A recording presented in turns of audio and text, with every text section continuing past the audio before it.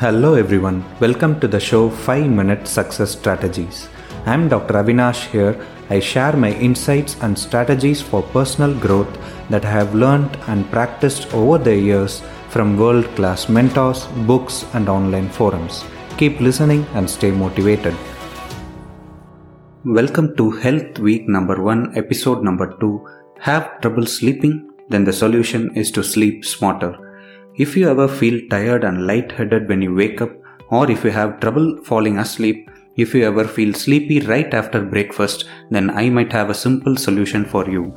I'm going to share with you the 5 most important insights from the book Sleep Smarter by Sean Stevenson. And no, the answer is not sleeping pills or any form of medicine. These are just practical strategies which you can implement in your life right from today and see the benefits from tomorrow. So stay tuned. Before we get on to the strategies, how much sleep does an average adult need per night? Various studies have been done in multiple parts of the world that show beyond any doubt that you need at least 7.5 hours of sleep, that is 7 hours and 30 minutes at night, plus or minus 30 minutes depending on the person and the time of the year, the distance from the equator where you live, and that does not include the time you spend getting to fall asleep in bed and getting out of sleep in the morning, which means you need at least 8 hours of total bedtime that is needed to get a quality sleep of 7 hours and 30 minutes. What happens if you don't? Well, chronic sleep deprivation and decreased quality of sleep is being linked to various diseases including diabetes mellitus, hypertension, heart disease, stroke, weight gain, problems like back pain, neck pain and chronic fatigue and tiredness. Overall, your lifespan gets reduced by 10% for every 1 hour of reduced sleep multiplied over decades. If you want to live longer, then sleep better. With that said, let's see 5 most important strategies on how to sleep smarter. The first strategy is to get your sunlight exposure at the right time and at the right dosage. Sunlight is vitally important to set your circadian rhythms in place and for vitamin D synthesis and also to regulate the hormones and neural transmitters. I have done a separate episode right before this episode explaining in detail about the benefits of getting sunlight exposure and how to do that and much more. Please find some time to listen to the previous episode. The second strategy is to avoid screens before bedtime. Cutting out screen time, that means your computer, your mobile phones, your iPads and TV, whatever it is, whichever screen it is, cut it at least 90 minutes before you go to bed. Looking at the screens releases the pleasure chemical dopamine in your brain that will make you addicted to the screens and you won't be able to stop until it becomes too late in the morning. That will be usually 2 or 3 a.m. when you're damn tired and you get to sleep. Don't do that. Put your computers, iPads and mobile phones out of your bedroom at least 90 minutes before bedtime. Switch off all notifications, the dings and bings from your mobile. Keep it in silent mode. You won't get woken up in the middle of the night. Utilize that time to read a book, a journal, or to take a short walk, or you can talk with your spouse or children and have some quality time with them. Avoid screens at all costs. The third strategy is to get to bed early and to wake up early in the morning. The ideal time to get to sleep is from 9 pm to 11 pm. That's the time when your circadian rhythm matches with the natural circadian rhythm of the earth. With practice, you will find it easier to fall asleep during that time, and also all the rejuvenating hormones including the growth hormone in the body is secreted during 10 pm to 2 am interval. If you fall asleep during that time, you will get all the benefits of those hormones as well.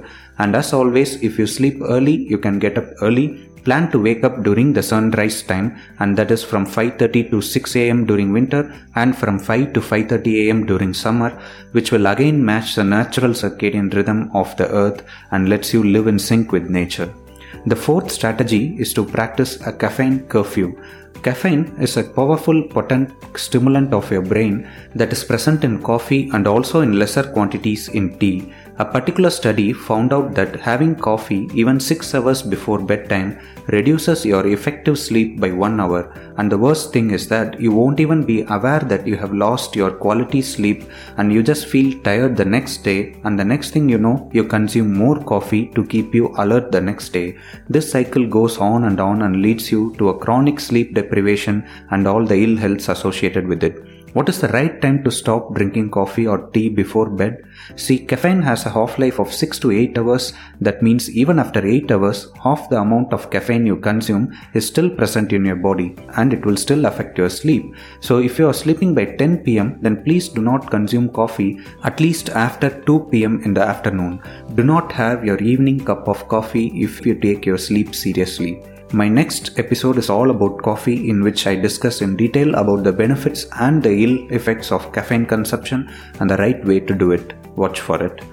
The fifth and the final strategy is to fix your bedroom. It is found that the cooler the temperature gets, the better you sleep. The ideal temperature for a sound sleep is around 20 degrees Celsius plus or minus 2 degrees Celsius. Make sure you cover your extremities, your hands and feet, otherwise you will be shivering and you will have a disturbed sleep. Have your room completely blacked out. In a study done in Cornell University, it is found that any natural light or artificial light coming into your room will decrease the melatonin production, that is your sleep hormone production, by 50%. That will make you sleep deprived for 1.5 to 2 hours. It is very important to switch off all lights, including the night lamps, and use dark curtains for windows and doors to block out outside lights from coming inside. And finally, do not use a bedroom for any other purpose like working on laptops, seeing movies, scrolling in social media, etc. Teach your mind to accept the fact that the sole purpose of your bedroom is for sleeping, and maybe you can have some quality time with your spouse and children and not for anything else.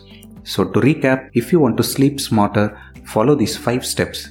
Get more sunlight in the morning, avoid screen time from 90 minutes before going to bed, sleep early and wake up early, practice a caffeine curfew, and fix your bedroom. Hope that was useful for you guys. If you need any additional tips and information on how to sleep better, then I highly recommend you to read the book Sleep Smarter by Sean Stevenson. Join the Telegram group in the description for more such ideas and strategies in various topics discussed in this podcast. Thank you so much for listening. I hope you enjoyed today's episode. I am so grateful to join you on this journey of personal growth. Subscribe for new episodes. Until next time, this is Dr. Avinash and you are listening to 5 Minute Success Strategies.